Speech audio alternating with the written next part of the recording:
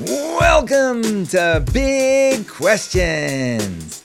This is Cal Fussman. Many of you who follow this podcast are probably wondering about the outcome of $1 Million May. If you're listening for the first time, let me give you a little background. A while back, I started a business that assists other businesses in telling their own stories. That solves a huge problem at just the right time. Think of all the information a business must compete with these days in order to get its message across. I read on the internet that 90% of all the data produced in the history of the world has been created in the last 2 years. Every minute of every day, roughly 4 million YouTube videos are watched, 500,000 tweets are sent, and 100 million spam emails land in inboxes. Without even realizing it, we're all looking at 10,000 brand images a day. How do you cut through all that clutter? There's one proven way, the old school way, with an authentic story. It's the story that makes people lean in. It's the story that grips people. It's the story that endures. And if a company can't tell its story and cut through all the clutter so that people will know about it, how will it even exist? Well, I've been telling stories for decades now. I knew I could help companies grip their authentic stories and use them to get where they want to go. That wasn't an issue. The issue for me was that I'd never run my own business before. For decades, I'd seen myself as a writer. Everything I did was on my own. I had no idea how I would function as a CEO. For example, delegating was completely foreign to me. As a writer, everything I needed to do, I did myself. Now I was in new territory. I had to learn so many things. Even though folks like Frank Blake, chairman of the board of Delta Airlines, assured me that I'd be a good CEO because of the way I look at questions, I was unsure if I had the skill set to delegate and manage other people in order to execute a vision. That's when I was challenged with a question. It came to me over dinner after an entrepreneur had listened to all my fears on the day before a speaking engagement in Fort Worth, Texas. Cal, he said, what is it that Larry King and Tim Ferriss see in you that you don't see in yourself? Well, that flipped the gigantic red switch inside me, the grand gesture switch. It accessed that side of me that has gotten in the ocean with an 18-foot tiger shark without a cage. It touched the side of me that has gone off to fight Julio Cesar Chavez when he was junior welterweight champion of the world with 87 wins, no losses, and 75 knockouts. I'm still here to talk about it. And it reached a side of me that learned all about wine from scratch in order to become the sommelier at Windows of the World restaurant for a night so I could write a story about it. And I was the sommelier in that restaurant atop the World Trade Center shortly before 9/11. What do others see in you that you don't see in yourself? That's a great question for anyone to ask oneself. The night after that question was thrown at me, I referenced it in the middle of my talk to Entrepreneurs Organization in Fort Worth. And I declared that as CEO of my company, I would take on the challenge and that my business would generate $1 million worth of new revenue by the end of May. It sounded nice on the ears. $1 Million May. How I was going to do this, I had no idea. But that's the beauty of the grand gesture. You find out what you're capable of fast. We were heading into April. That gave me 2 months to bring in $1 million in new revenue. Well, May has come and May is gone. And I'm excited to tell you, we're in overtime. Now, to those of you in business who are howling, "You can't do that, Cal. This isn't a sporting event. There's no crying in baseball and no overtimes in business." I'm here to tell you, oh, yes, I can. And the podcast you're about to hear proves me out. So bear with me. Give me a chance. This podcast is with Dete Meserve. She's one of the principals of an independent motion picture and television company called Wind Dancer Films. Dete has overseen projects that have brought in $4 billion in revenue, including Home Improvement, St. George with George Lopez, as well as movies like What Women Want and Good Sam, the last having been adapted from her own novel about a mysterious person who leaves $100,000 in bags on doorsteps. You can catch it now on Netflix. That's right, Dete is also a writer, and she recently published a nonfiction book with Rachel Greco called Random Acts of Kindness that goes straight to the heart. I had met with Dete to talk about that book and what she learned about kindness. We live in such a mean-spirited time, it seemed like an urgent theme. But near the middle of our conversation, our talk veered in an unexpected direction when we spoke about the balance between being a CEO and a writer. This is fabulous because I'm somebody who was a writer for like 40 years, and now I'm just becoming a CEO. And I thought I'm terrible at this. I have no idea how to be a CEO, but you're actually explaining to me that whatever tools or gifts I was using as a writer can be incorporated into me as the CEO. Completely. Because think about it, as a writer, you're problem solving. That's a big part of whatever the story is. Well, those problem solving skills apply here. You have characters saying things to each other to help explain things. You use those same skills as a CEO, as a person trying to run a company. You're just creating the story that you want your business to have. Right.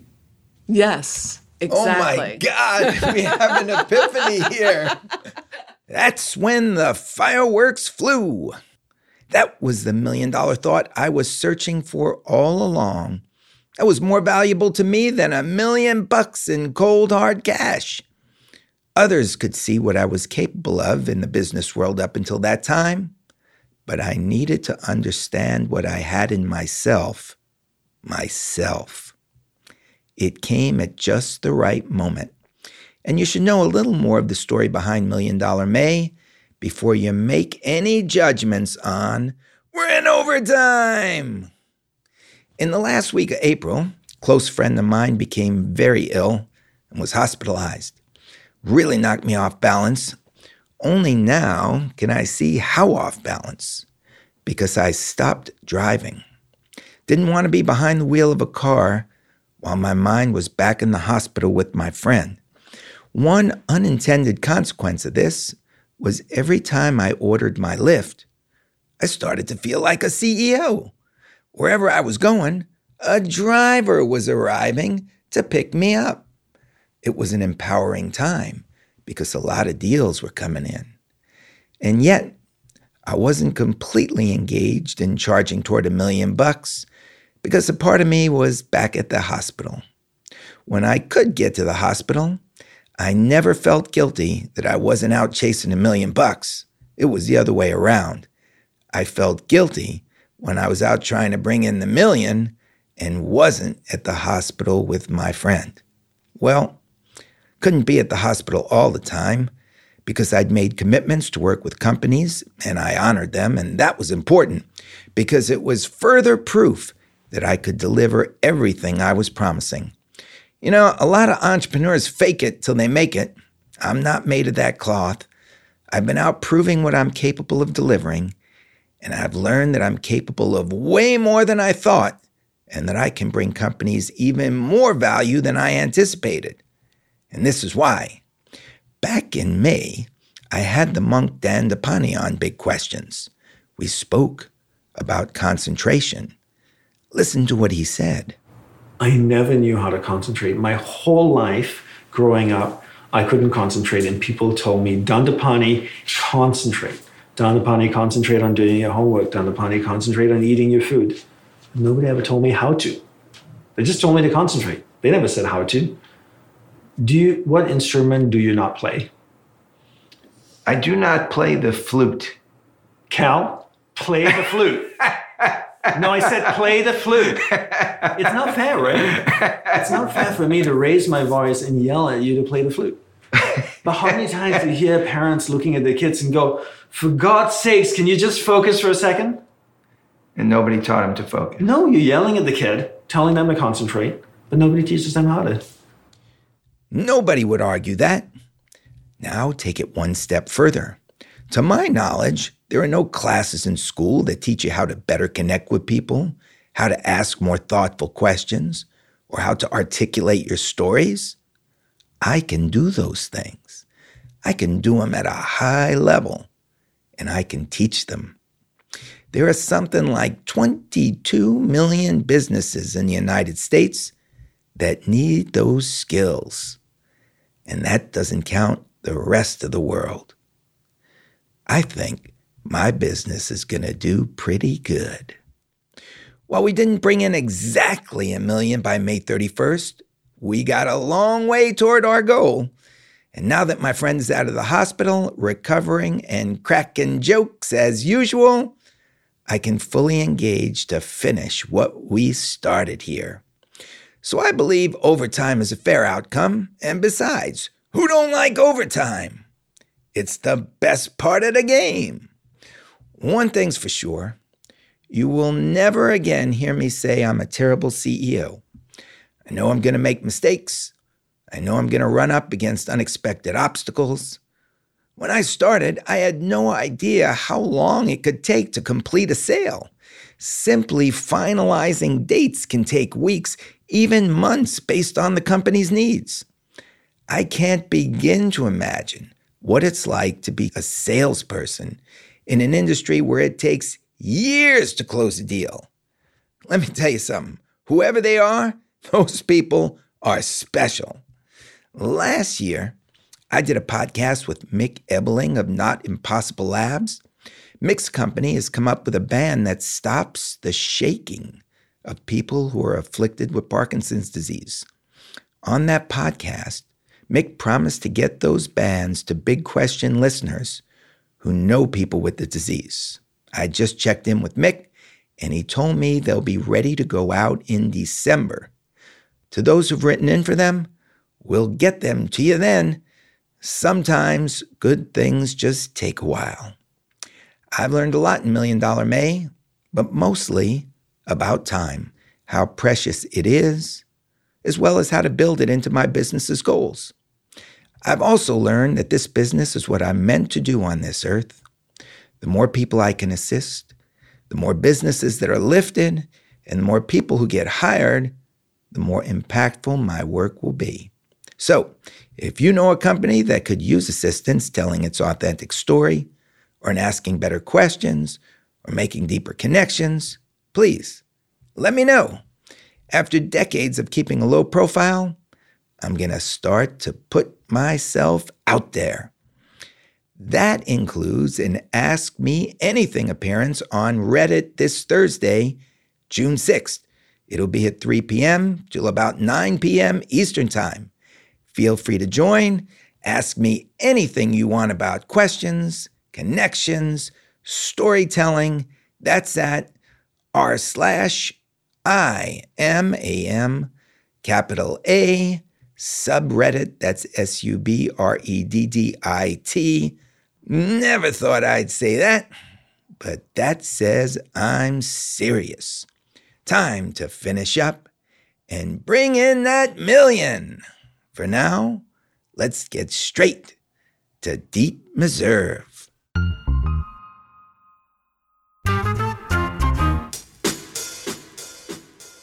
We are rolling here.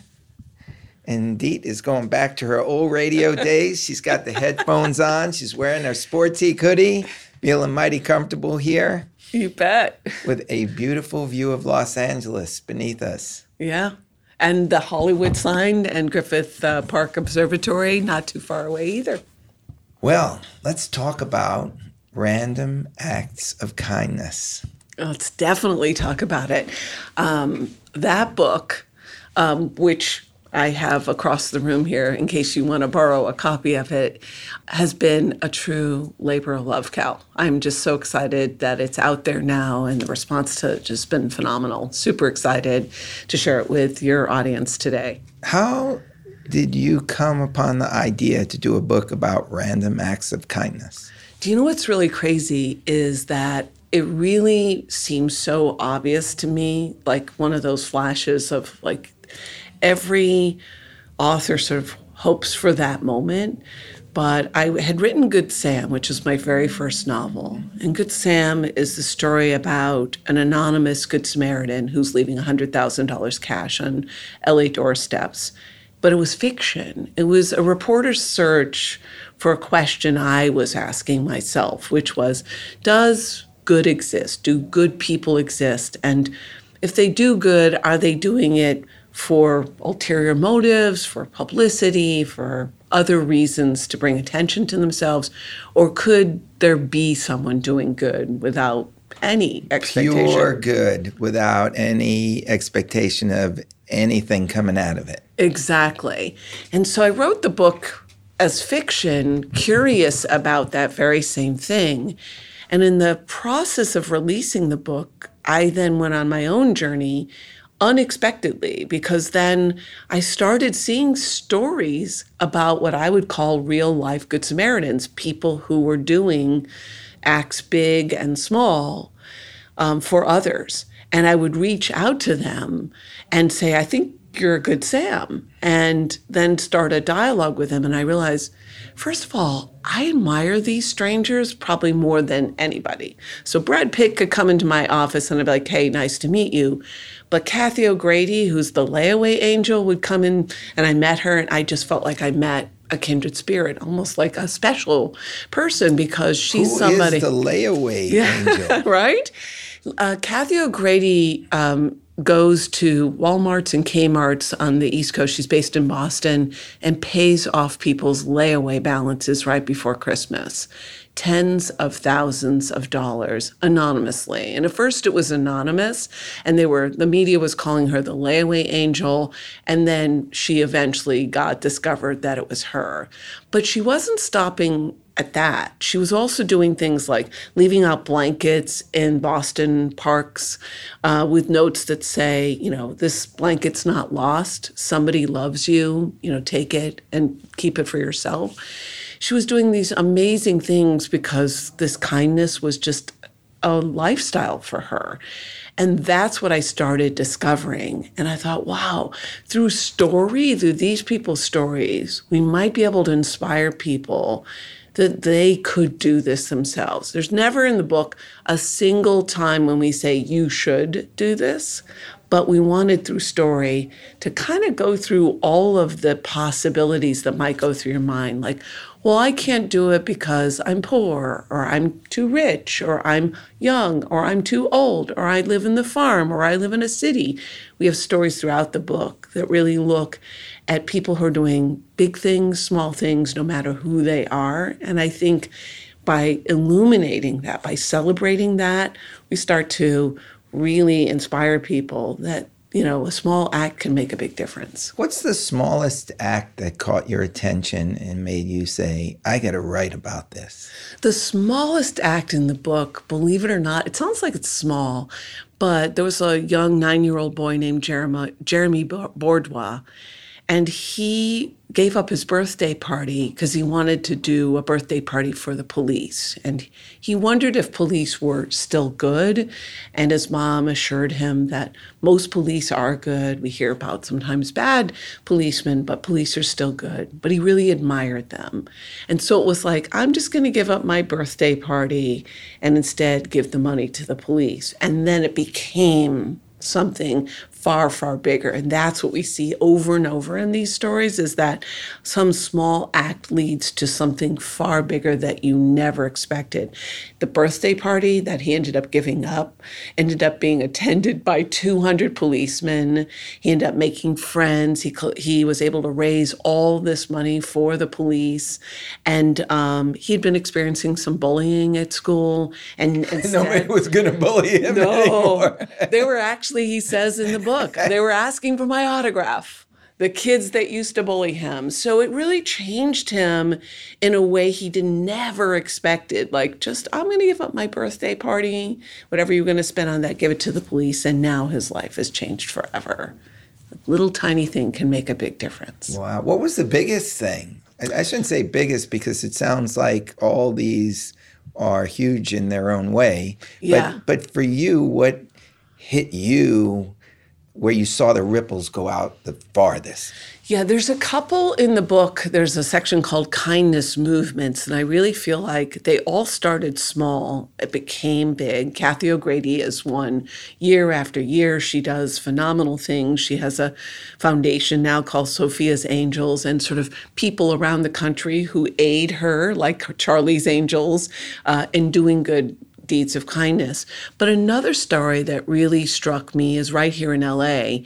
A friend of mine, she actually is a friend that I've known for quite some time. She got a phone call from someone who had aged out of foster care and needed a couch for his new apartment. And he thought that she might be able to help him because she had been in interior design. And so she said, okay, I'll help him. And she went and found like a used couch and saw his situation, saw that all his belongings were in garbage bags. And she said, I'm going to do something about this. And now today, my friend is Georgie Smith. She's been a CNN Hero nominee 2 years ago. She's founded A Sense of Home, which is a nonprofit organization based in LA. They've done over 400 homes. And every weekend they go, and kids that age out of foster care don't have a support system like other kids might have. So they go and set up a home. It's beautifully decorated, so it truly feels like a home. And then they've created a community around it too. It's not just, here's your home and we'll see you later. It's, if you've gotten a home, now you come to the next homecoming. And all these volunteers and people who've gotten a home before create this beautiful environment. The videos themselves of people like playing guitars and singing and welcoming and talking about their own experience before and after joining this community will like bring you to tears. And then you realize it started again with one simple phone call and her answering that call. It's sort of like the hero's journey, right? Joseph Campbell talks about that one call that we all will hope we get in our lifetime or many times.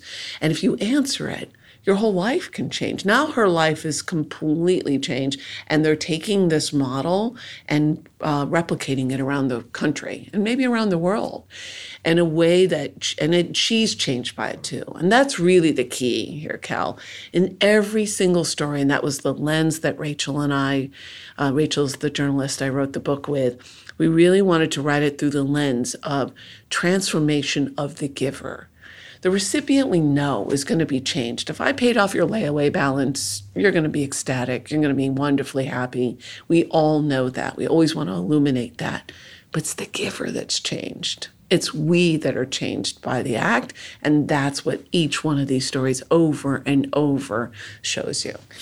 Are these stories like around you all the time? But then when you say, I want to do this book, all of a sudden they just appear to you. You've been walking by them for maybe for years, but now that you're aware, they're everywhere. Yes. That's the thing I tell people about their discovery of this. I started a Facebook group called Random Acts of Kindness Book, and I asked them within a few weeks, because now everybody can post these stories, not just me. For the longest time on social media, it'd be like me, and readers would send me things, message me, email. My phone would just ding all day long, and I would post them, but I would sort of choose and curate them. And then I was like, that could be a full-time job. So I created another group, and I asked them, post your own stuff in this group and get response to it. Within a couple of weeks, I did a little one of those polls, and I said, do you think that are you surprised by how much kindness is out there? And overwhelmingly, the answer was yes. And overwhelmingly, people were saying that they also were discovering more of it on their own, that once you discover it, it's almost like it's everywhere, and you're like, how did I not see it? For me, I had so many readers sending me stories, and I felt like I still feel like I live in a bubble, because when I wake up and look at my phone, I'm not seeing whatever latest crazy stories happening in the White House or any of that drama. The first thing that's in my phone is, hey, did you see this story about that classroom or that school that translated the yearbook into Braille for one child that is blind? That's how I start my day. And that gives me hope and inspiration and a feeling of positivity. And then I just have all those stories. And the hardest thing in this book was choosing which ones to put in, because we could write 50 of these books, we could write 100 of them. So we're trying to figure out, okay, we're going to pick 25 stories to start with. How should we illuminate that? And our hope is we'll now get to do random acts of kindness, all about kids or all about people with dogs. Chicken soup for the soul. Exactly. Yeah, exactly. But dogs is going to be big. Maybe we should do that one first. So what does this do to your life? Because you're just having kindness overwhelm you throughout the day. Yeah, all day long, into the night, into the morning. First thing I see, last thing I see at night is kindness. I'm writing about kindness. I'm in the midst right now of writing the third book in the Kate Bradley story mystery series for Lake Union Publishing. That's all about kindness in a different way. So I live it. And so you live in a world of kindness. What do you not watch the news because that might burst through it? Yeah, I know people think I'm really strange because I haven't seen an episode of Game of Thrones, and I'm not proud of that. You're in TV. Exactly. I'm not proud of it. I've seen clips, so I know enough. I know who might be some of the main characters. I know enough. But yeah, I do stay away from it. For one thing, I don't have time if I'm trying to make a bunch of TV and be an author and a mom and a CEO of my own company. There isn't a lot of time to watch TV. But I do stay away from things that are disturbing. And here's why. I'm not saying that I should be like an ostrich and ignore reality, right? I get it that 1 million animals are facing extinction. I know that, right? That I understand I need to know because I have some role in it. But a lot of what we watch, we don't really need to know. It's not going to affect our lives. We're not going to do anything about it. It's just going to make us more anxious, more fearful, more distrustful. So I stay away from that stuff. But I think also when it comes to entertainment, I think entertainment programs our brains. It is a form of programming. When you read a book, you're programming your brain to understand about others. And so if I'm watching a bunch of people kill each other, I'm programming my brain to think that that's normal. And all this stuff about, it's just entertainment, well, okay, maybe for you. For me, I don't think that there's a big difference. If I watch 5 movies about people being kind to each other, I'm going to be more kind, and there's research to back me up on that.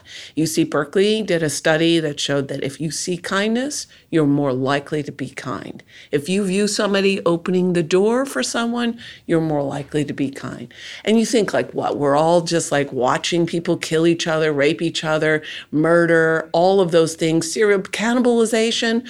Oh, that's just all entertainment? I don't believe that. I think it's fine in moderation, just like eating sugar. I don't say I'm never going to eat ice cream.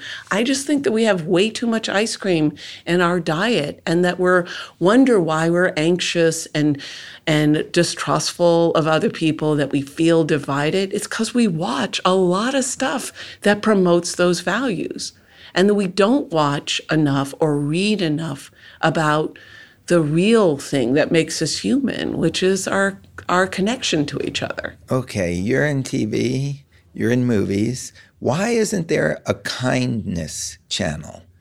Well, if there are any investors that would like to come talk to me, I am so with you. In my mind, like, why isn't there a kindness, like entire like news magazine? Because there's certainly at least that.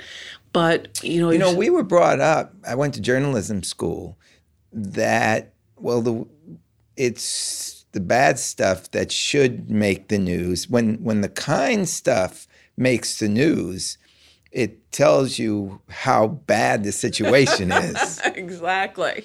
Right?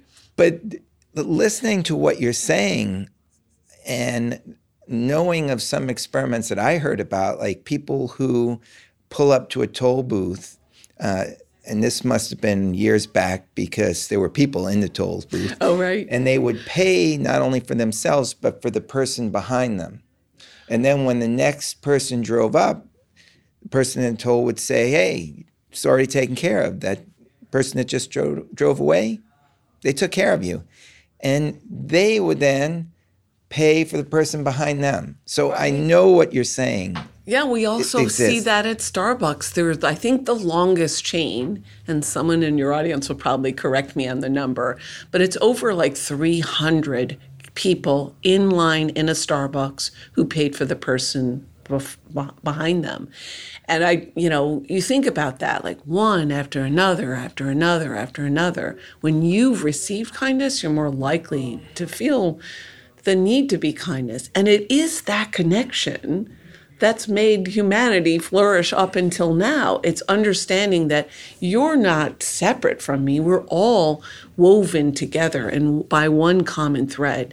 And it doesn't take much, $3 to buy you a coffee, but for me to feel good too. There's also research that shows that we get a dopamine rush.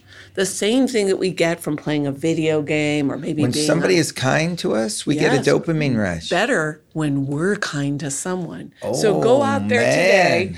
That's what I did as an experiment with some of my readers. I'd gotten a speaking fee, it was $200 for speaking to a writers conference. And I was like, I didn't expect it. I'm just going to give $20 to 10 people. I'm going to pick them from all around the country, and I gave them each $20. And I asked them to come back and tell me how they feel about it or what that felt like to be able to use. And it's only $20.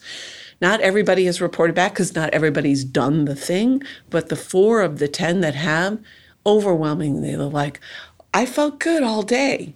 I felt lifted all day. I felt better about myself and about the world. You get a dopamine rush when you help someone. Now, when I say help someone, people immediately think I'm talking about, there's the homeless guy on the corner.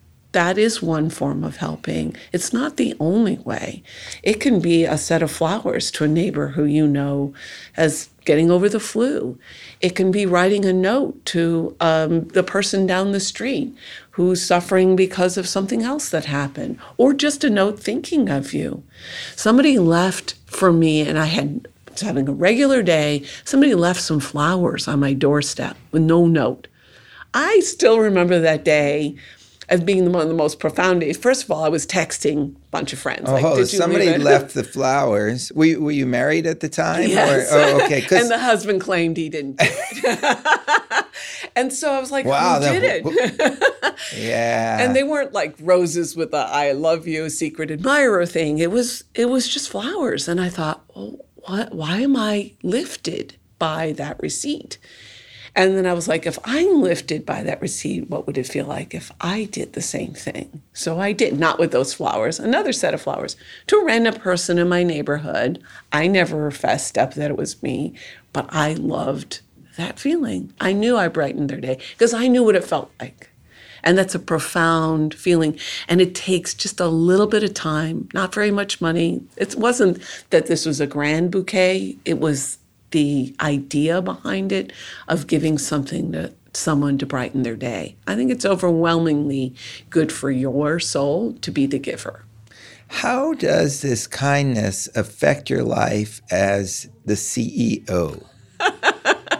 Well, Around here, sometimes people will hear me say, well, no good deed goes unpunished. And then I'm like, okay, let's reverse that. Because the reality is in business, you try to do something nice or you do something that you think is ethical, moral, the right thing. And sometimes you don't get that back. That's the way business works. And so sometimes it can be really frustrating for me to be like, okay, why don't I just be honest with this person about what we're going to do and be fully transparent and be, fully kind and understanding of their situation. And sometimes it comes back to bite you. And that can be really hard to take because my sort of ethical moral system is like, if you get back what you give. You're expecting, hey, I paid for your Starbucks coffee, so it should be passed on somehow. And you feel like if you put out that good energy that you'll get that back. Right. But that isn't reality. It doesn't happen in Hollywood. Not in Hollywood. No, definitely not in Hollywood. But I do feel like that just strengthens your resolve. Because you're like, I'm not going to let that thing change the essence of what I think is true. That person, that incident doesn't shape the whole world. It's one incident. So you kind of put it over there. And do you ever send those people one of your books? Just nice gesture. Don't even let them. It's like sending the flowers without even putting your name to it. Cal, that's a brilliant idea. I'm going to steal it from you. Next time a deal goes sour, I'll just be like, okay, well, let's come back to that. And then I'll just email them a copy, a Kindle copy. You can do that very easily through Amazon. I might try that. I never thought about using it for that, but it might be a way to loosen people up or make them see what's important. I mean, at the end of the day, that's really what is important is, being kind to people. And it sounds like a friend of mine who runs another company, she's like, oh, that sounds so soft, Dete. That's so sweet. It feels like flowers and, for kids and puppies and things like that. I'm like, I don't think so.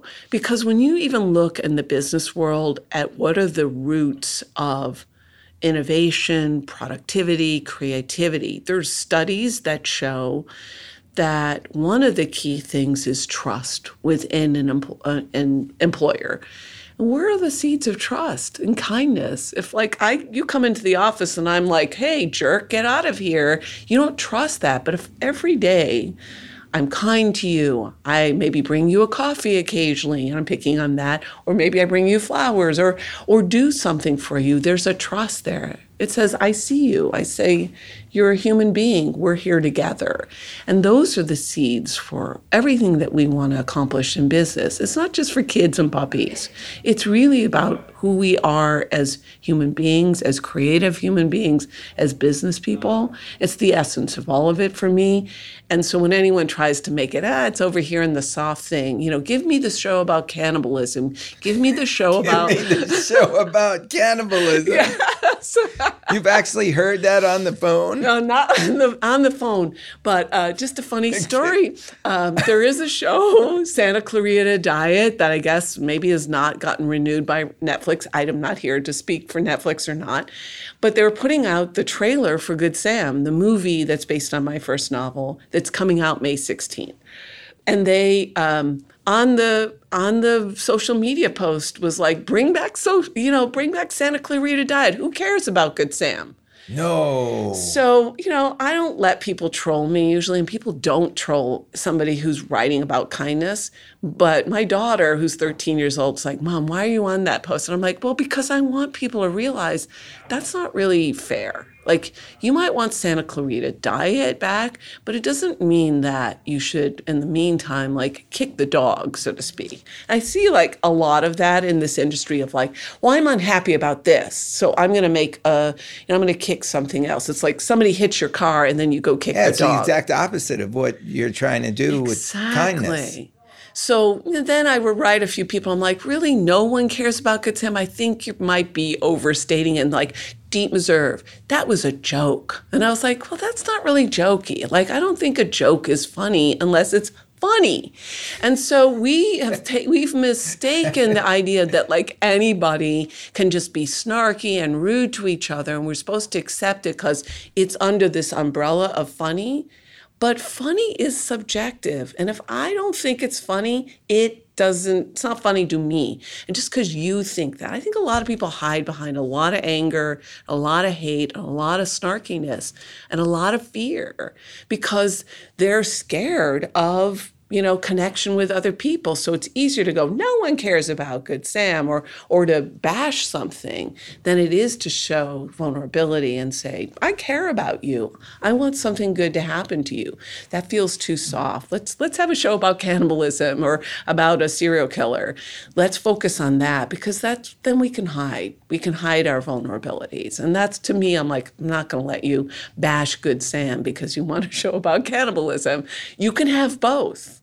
There are so many possibilities here, but you don't get to say you want a show about cannibalism, so you don't get a show about goodness. So when one of these deals goes south on you as the CEO, do you still want to kick the wall, or are you wanting to get your anger out in some visceral way, or does this kindness kind of flow through you and just mellow you out? It buoys you during the roughest times because you can come back to it. You can read about what other people are doing and you can actually do something. So instead of punching the wall, you'll do something kind. Do something kind. Send somebody at random a copy of the book, not necessarily the person who's just done you the harm, which is not a bad idea, but do something kind. Try to go focus on that and that energy. I wonder what would happen if every time you felt slighted or something didn't go your way, you said, all right, I'm going to go do something kind for somebody. I wonder how that would change the way you see the world.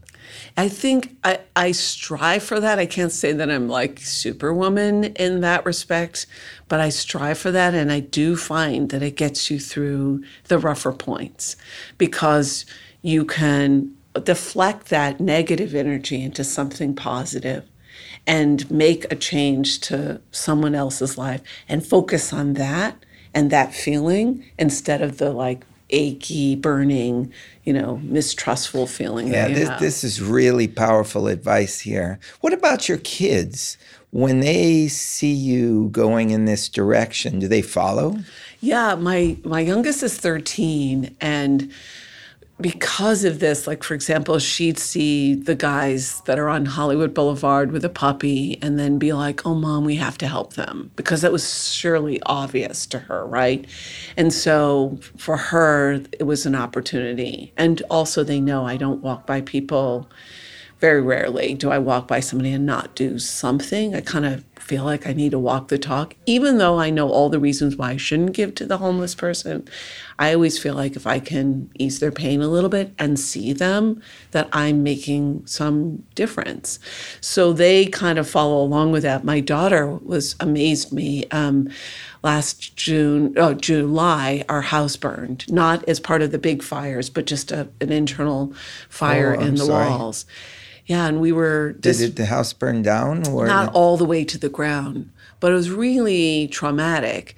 And my daughter was getting ready to have her bat mitzvah, and she had collected all of these small toiletry items, and they all got destroyed in the fire.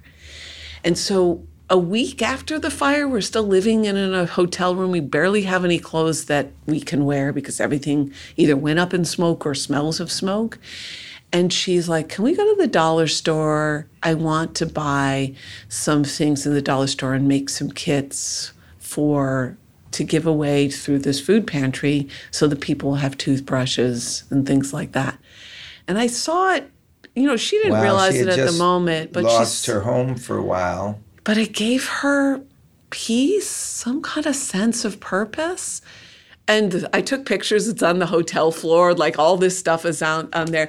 I'm literally we have not slept. And we're going to the 99-cent store on Fairfax and picking out this toothbrush is better than that one. These toiletries are better. And there was something about that, about thinking about what other people might need, that helped take away our own sort of suffering about what we had lost. And it was really, really, really emotional because we lost our cat. And she did not make it out. You can't replace a cat. You can't really deal with that grief in any meaningful way, but I feel like in a way it kind of healed us all. And so then the older brother, who's a little more cynical, teenager at the time, was like, oh, I'll help you bag these things up. And I felt like it just gave everybody a purpose, right? Of doing something to sort of deal with the loss, deal with that grief that could transform us. And it did, not forever. It's not like, oh, now I've done this, now I'm past that my house burned down. But it certainly did in the moment, and it made us feel good. And so I feel like if we can see this as a coping mechanism and look for opportunities to keep doing that, we might be able to, make our own lives better in the process. Does this have to be random, or can it be pinpointed? I have to say I don't like the word random in random acts of kindness. And originally I just wanted to call it acts of kindness, but just felt like that title didn't have the resonance of, we all say random. And you'll see even in my social media, I'll never use the word random acts of kindness. I'll be like, that person's a good Sam, or look how much light or hope this person has brought in the world. I hate the idea of randomness, because that just sounds like, well, today I'll just randomly run and do something. I do think there is a value for random, and I want to talk about one group that does random acts of kindness. But in general, I think we need to be focused for acts of kindness, because the randomness is really hard for us to actually do. But this one group, I'm so excited because two of them are actually coming here for the Good Sam premiere, and they're coming from Utah. They've started an organization as a result of this called Fill My Basket. And what they do is they go into grocery stores.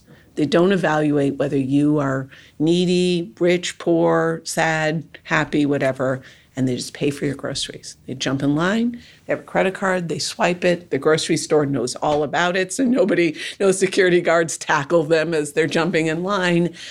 And what they find over and over is, even if you're there and you don't look like you're poor and you're not tear-stained, almost everyone's going through something. They're struggling with disease or a loss or a sadness. Not everyone's just walking through life, even if they look like they are, with just no problems.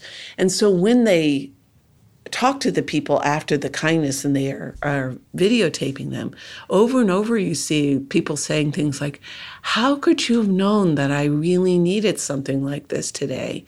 I really needed something to lift my spirits. And it wasn't about that I can't afford groceries all the time. It was about somebody saw them.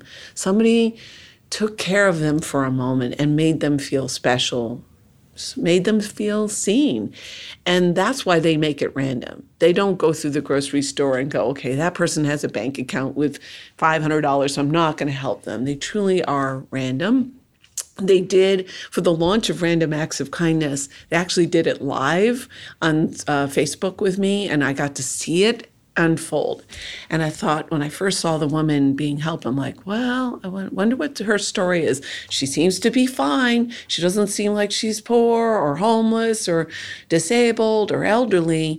And of course, like all surprises, here she is talking about how meaningful this was to her, how she'd been having a rough week, a rough month. And I thought, we just never know.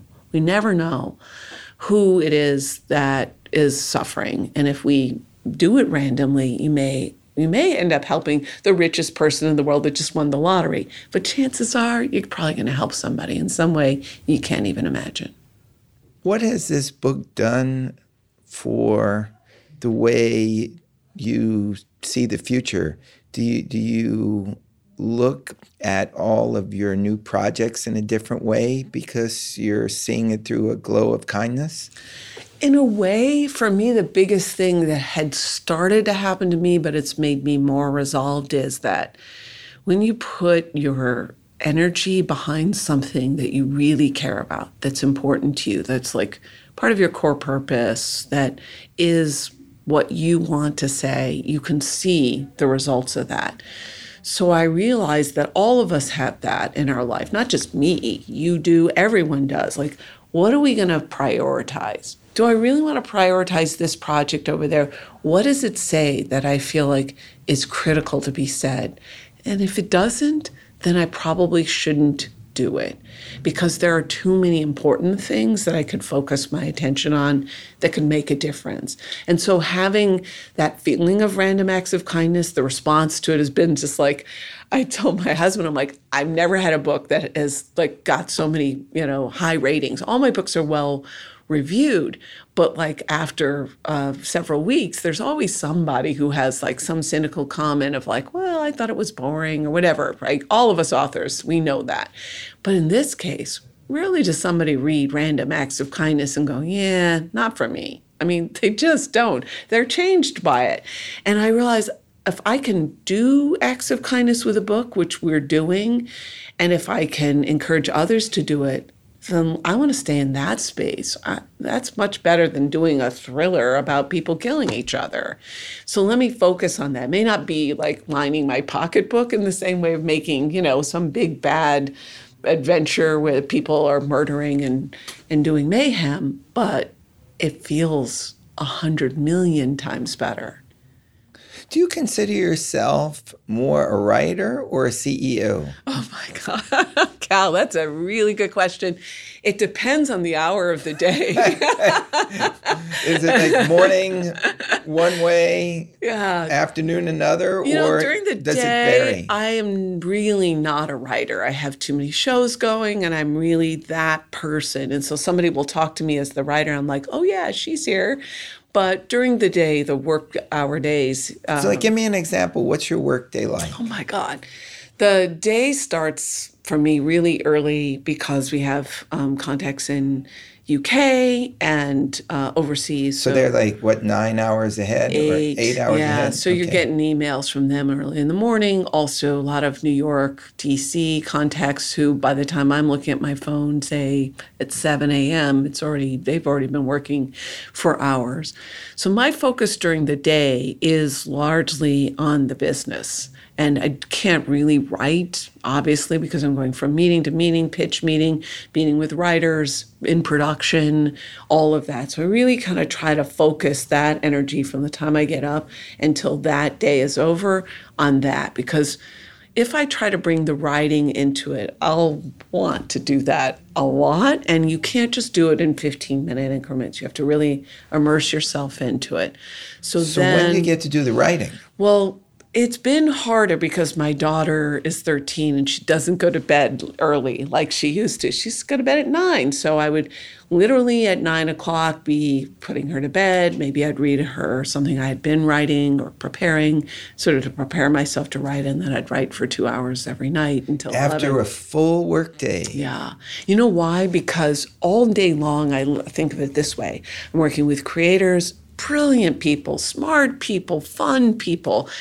And we're engaging in this collaborative process of making stuff. It's like lifting weights all day long. And then now you get to write by yourself. You're like, I'm strong. I know ideas. I've experienced things during the day that I can bring into it. Wild. No. Being a CEO actually is like a fountain for being a writer. For sure. It is. Exactly. Because what is the intense nature of story? To me, one of the cores is intention, conflict. So you're putting your character, she wants this or he wants that, and then they have a conflict. That's story, right? You want this thing and you can't have it. These steps have to be made in order for you to get it, or are you ever going to get it at all? Well, what's the story of anybody who's running a company? Intention, conflict. You have conflict. I don't mean conflict like you're fighting with people or screaming or anything, but everything's in conflict. And so you can mine those feelings that you have and put them into a character in a different setting, and they still resonate. So if somebody wants something and they can't have it, and you've just experienced that in your day, then you can put that into your writing. And even though they're completely different worlds, I'm writing about a reporter. In the case of the latest book, Kate Bradley, has nothing to do with my life. I'm not all day long chasing a story. But there are commonalities. And so I use those. And I also use listening to how other people talk and how they think through things to understand that we could all look at the same, say, water bottle and see it differently and hear how other people talk, how they sort of process and make decisions. Helps me as a writer then to use that in characters to say, well, that's not how she would see it. She might see it this way. This is fabulous because I'm somebody who was a writer for like 40 years, and now I'm just becoming a CEO. And I thought I'm terrible at this. I have no idea how to be a CEO, but you're actually explaining to me that whatever tools or gifts I was using as a writer can be incorporated into me as the CEO. Completely. Because think about it, as a writer, you're problem solving. That's a big part of whatever the story is. Well, those problem solving skills apply here. You have characters saying things to each other to help explain things. You use those same skills as a CEO, as a person trying to run a company. You're just creating the story that you want your business to have. Right. Yes, exactly. Oh my God, we have an epiphany here. And what is your story? If you think about it, when you set down to write a book, you're like, who's my main character? What does he or she want? What are their values? What are their strengths? What are their weaknesses? Those are the same things that you do with a company. What is it about? What is the company I'm creating? What is it about? What is its strengths? What is its weaknesses? What does it want? What does it want that's going to help them? What are the things that are going to stop them? It's just a story. We're all living in stories. Why do so many companies have trouble telling their stories? You know, that's a really good question. I'm listening to a masterclass with Howard Schultz right now. I don't know, there's an app called Master Class, and I love it because that's how I get myself to go to the gym, because being at the gym isn't that fun. But if you get to listen to Howard Schultz or Margaret Atwood, I listen to them, and I'm like, these things are long, so I can stay on that treadmill or the elliptical longer and feel like I'm doing two things. And I listen to someone like Howard, and I'm like, oh, he's really figured it out because he understands his company, at least, you know, from the outside, appears to be guided by strong values. He wants to create a community within his organization that then those values are expressed outside, you know, to you, the consumer. And I'm like, why aren't all companies? Like, look at Apple. They're a perfect example of some kind of aspect of design and a way of thinking that permeates the whole company. I think it's hard to do when it gets to be really big because you've got a lot of human beings and a lot of cultures and a lot of thoughts and direction that how do you get people to all want to go the same way?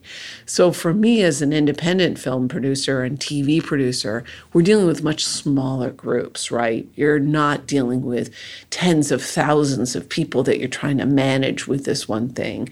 You know, I'm doing a show called Ready, Jet, Go for PBS. At the height of it here in LA, we had maybe 30 people. That's not hard to create a culture where everybody's sort of focused in on the same thing. It gets harder if that's 30,000 or 300,000, because then you're really trying to get people to buy into a culture and an idea that may be not why they're there in the first place.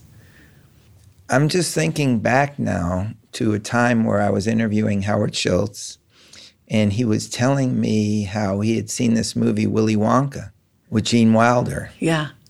And he then, years later, summoned in some people from the office, and he played them this movie because he wanted to start a Starbucks flagship and make it look like the Willy Wonka factory. And it's there in Seattle. You can go to it now. And everything you're saying has just flashed light bulbs across my brain, because here I am thinking, oh, I have no skills or attachments to being a CEO. And now I'm seeing that if I just treat this like a story, I can do this. Right. What is a story that you want your company to experience? And you have to recognize, like in all stories, it's not going to be a straight line or a linear line up to the top. It's going to be filled with obstacles and overcoming the obstacles, right. which is what makes the story great. Right. And if there are no obstacles, who wants to read that story? How can there be transformation? Yeah. Right. And so that's really what you have to think about is what are those things and who are the people you're going to bring along on your story, right? We all think about that. Like if you're going on the grand adventure with Lord of the Rings, you bring along a certain people to look for those rings, Oh right? my God, they're like characters that I want to put in the book or the movie. Right, or in your company. To go on that adventure with me. A really smart executive said to me, like, when you're picking like a showrunner for a show, she goes, who do you want to be in the trenches with? And I was like, oh, do you mean like warfare, like trenches? And then I realized she doesn't really mean that, but like, who do you want to go on this adventure with? And who are you going to need? Each thing needs a little bit of something different because you may have somebody who's sort of the guiding spirit and the warrior, but this project needs somebody who's more the statistician or the strategist. Yeah, it could be somebody who's like really boring and exactly. never wants to be on camera, always behind the scenes, but is going to remind you of everything that she or he knows you're going to forget. Right. So who do you need on the journey? What obstacles do you think are ahead? How might you overcome them? Write your story. Just think of this like a story. Yeah. It's going to be completely comfortable and make it fun. And funny, right? Too, because there's going to be moments along the road where you're going to be like, well, that's not what I expected to happen. But you get back on it if you're with the right people. Everybody's a character. Exactly. This is beautiful. You know, I came in here just wanting to know about kindness, and you've done the kindest thing for me. See, you never know what somebody needs. It's a perfect example, too. You don't ever know. I came in here. You didn't know I just became a CEO of a company. No. More than halfway into my life. Have no idea where this is going. And now you've just say, well, you make it go the way you want it to go because you're creating your own story. Right. I had no idea about that, but like I believe that most of us don't realize that we have gifts that we can give to others. We think, oh, well, like we almost need an invitation for it, but I'm always getting gifts from other people, even if it's just understanding their life or understanding their perspective on something. That's a gift. It can help me, shape me. I remember talking to somebody, he was cutting my hair, and he was talking to me about, he was starting a new line, a brand new line of hair shampoos. And I was like, okay, so he's telling me that. It's really exciting. I'm not interested in creating shampoos. But I was like, what would I want to create? And it made me ask that question. What would I want to create? This was long before I published a single book. What would be that thing that he's talking about that excites him so much? Is there something in my life that I could find? So I think we're all inspiration for each other in small ways. I even thanked him after the book came out. I'm like, you were talking about shampoos. And I realized I really wanted something. I didn't know what it was at the moment, but by listening to you talking about these shampoos and these things that were going to be on Target shelves, I thought there's something I want to contribute. I don't know what it is yet, but I then figured it out. And 5 books later, I'm super glad that he inspired me. So we never know where we're going to find inspiration or gifts. And I think it's really important that that's what we need is human and interconnection to really achieve our full selves. Well, I am so grateful we have connected because this conversation has changed my life. I am walking out of here a different person. Wow. I am the CEO. See, now I'm going to be lifted all day knowing I made a small difference or big difference. Oh, this is wait till you see the ripples that are coming. I love it. I love it. It makes me very happy. Thank you so much. Well, thank you for having me. This was a blast. You changed my life. Thank you and cheers. Thank you. Cheers. that about wraps it up. I want to thank Tim Ferriss for nudging me to start this podcast. If it wasn't for Tim and this podcast, I wouldn't be doing a storytelling workshop in Munich, Germany on July 5th and 6th. If you'd like to come, learn how to best articulate your company story, your customer story, your product story, or your own story, go to cocrea.com for information. That's COKREA.com. Or you can email me. Let's get together in Munich and drink some great beer together. I want to thank my sponsors for bringing this podcast to you. I'm in my Sportique hoodie as I speak these words because my Sportique hoodie makes me feel great comfort, which gives me confidence. See what I mean at sportique.com. That's SPORTIQE.com. And use the offer code CAL for 20% off. And for 20% off office space around the world, check out WeWork. My Global Access Pass makes me feel at home wherever I go, and it'll make you feel at home too. Go to www.we.co/Cal and get that 20% discount. That will make you feel good, and me too. Next week, you'll hear from one of the latest inductees in the Advertising Hall of Fame, because I gotta learn to get my message out there. The sooner people hear what I'm doing, the sooner we'll hit that $1 million goal. It's overtime, which means it's time to bring out my best game. Cheers!